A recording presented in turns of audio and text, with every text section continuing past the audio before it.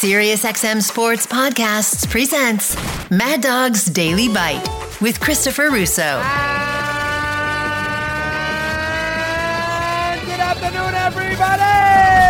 This is why you can't always trust Boston. And also, I'm starting to get a sneaky suspicion that maybe it's Miami's year, which is really hard to believe when if you go back to the play-in scenario, they lost their first game to Atlanta.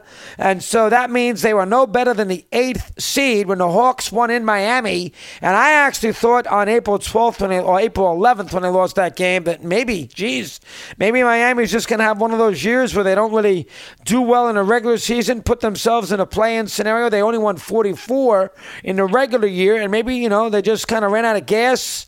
Spoelstra's been there a long time, and, the Hawks really outplayed them.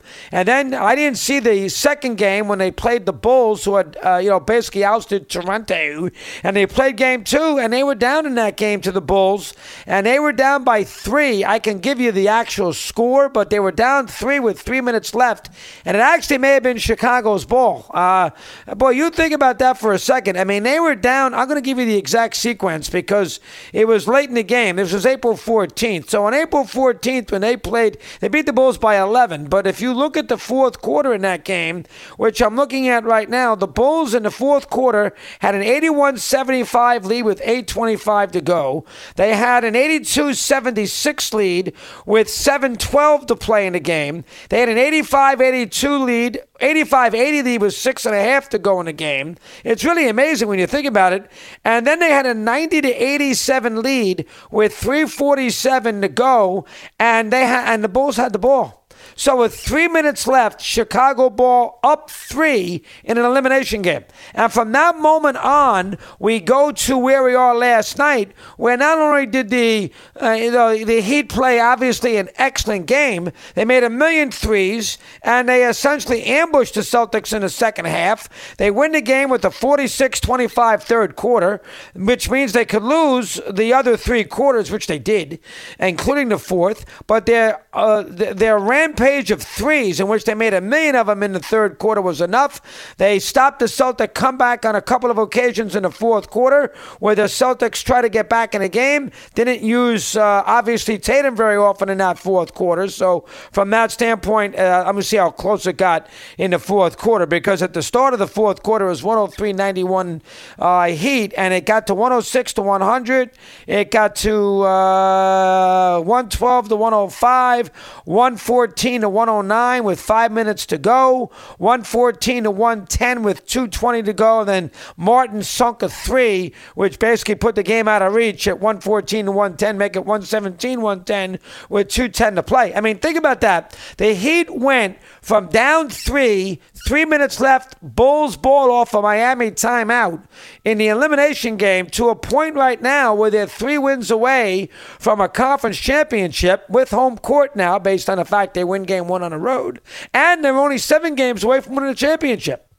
And that's hard to believe when you think about it. When you consider that the Heat, with a broken hand by Hero, one of their better players, who hasn't played at all, since he hurt his hand early in that Milwaukee series. And, here it is. They really haven't faced any huge danger since. They beat the Bucks. They won the first game. They were in good shape. They beat the Knicks. They won the first game. They were in good shape. And now they beat the Celtics. They win the first game. Maybe they'll be in good shape. Now, they did win game 1 last year and ended up losing in 7 games, but they won game 1 last year at home. This year they win game 1 on the road, which is a little bit more significant. So I'll tell you right now, maybe Miami and maybe Lockery had it right when he said that they shoot threes superbly. Last night they shot over 50% from 3, and when you shoot over 50% from 3, you're going to have a chance to win the game. And they very well did that last night, and that's just it's really just it's an incredible win from that standpoint. I mean, they were down 66-57 at halftime, and then they just go out there and they score 45 points in a quarter. I'm not sure how many threes they made in a quarter. I can count them if you want to know. Their shooting percentage from three was tremendous throughout the game, but they didn't make their first three in that quarter until 2.5 minutes in. Strauss made one, Love made one. That's two. Let's see how many more they made. Not as many as you think. Well, they did not make as many threes as you think in this game. Strauss made another, that's three.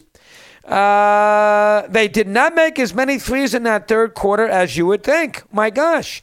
They didn't. They got four for Butler, 5. They made a lot late in the quarter. 6. They made 6 threes in the quarter.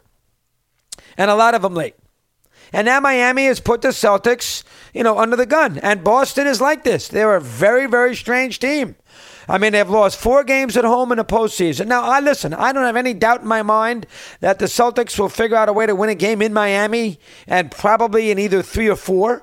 So if they win the game tomorrow night, they'd be 2-2, I would think, when they come back home for Game 5. But I don't trust the Celtics in a Game 5. I do trust them a little bit in Game 7. Those Game 7s are hard to win on the road. Celtics beat the Bucks in a Game 7 last year. Obviously, Game 7 last Sunday against Philly. So those Game 7s are hard on the road. But I wouldn't be shocked if the Celtics lost to Game 5, would you? Why would you be shocked? They lost to Game 5 the last 2 years. Milwaukee beat them in the Game 5, so did Philadelphia last week. So I would not be stunned. It's a very odd team. And I guess yesterday, the usage of Tatum was somewhat annoying. You saw the head coach throw his clipboard. He was annoyed during a huddle.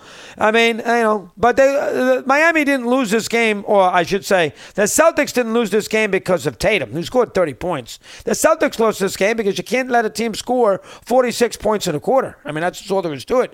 And it's funny, they allowed Miami to score 46 in a quarter, and the Celtics won every other quarter. And they were in good shape at the half. And Miami comes out and blitzes them in the third quarter, and Boston can't recover. And again, one of these days, this is going to catch up to the Celtics. They have been playing with fire for a long time in the Eastern Conference. Now, they tried to play a little fire last year against Golden State, and they're up 2-1, and, they lost Game 4, and never really got back in the mix, lost in 6 games. So, they had a home court advantage at one point, let it slip away. They won 1-3 in that series. The Celtics are a very odd team. You can't trust them. That's, every time you want to trust them, they let you down. And then when you get down on them, they win a big game. It's a very strange team. Part of it's because they do nothing but shoot threes. Their whole game is shooting threes. But last night, they did score 118 points. Last night it might be a little bit more because of their defense in quarter number 3. Love's got a 2-on-1, and he shoots a 3. These threes, you got to shoot them. But right now, Miami has got a lot of spirit. They got a lot of confidence. They got a lot of mojo. Butler's very confident right now. He scored 35 last night. He basically guaranteed a Game 1 win. He's got a little Jordan in him, Butler. Not in the regular season.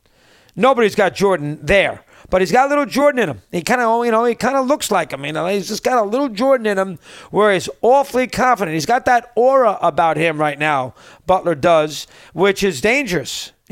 He feels he's the best player on the court, and he's going to prove it to you in big game scenarios. Now last year he played well against the Celtics, but he missed a 3, which would have won a conference. I know he got outplayed in Game 7 anyway.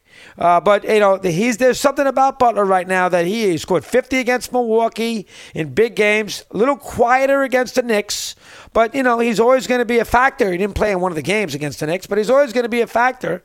And he was a big factor again last night. And the Celtics are making 1 million threes. Were they 16 of 31 from 3? It's hard to lose a game like that if you're 16 of 31 from 3. So Miami, who knows? I never would have thought it. They're making a shambles of the regular season. Miami and the Lakers. Who the hell is going to try again in the regular season? If you win 40 games, get in. Even if you're in a play-in spot, who the hell cares? You got a good chance. Miami is doing that.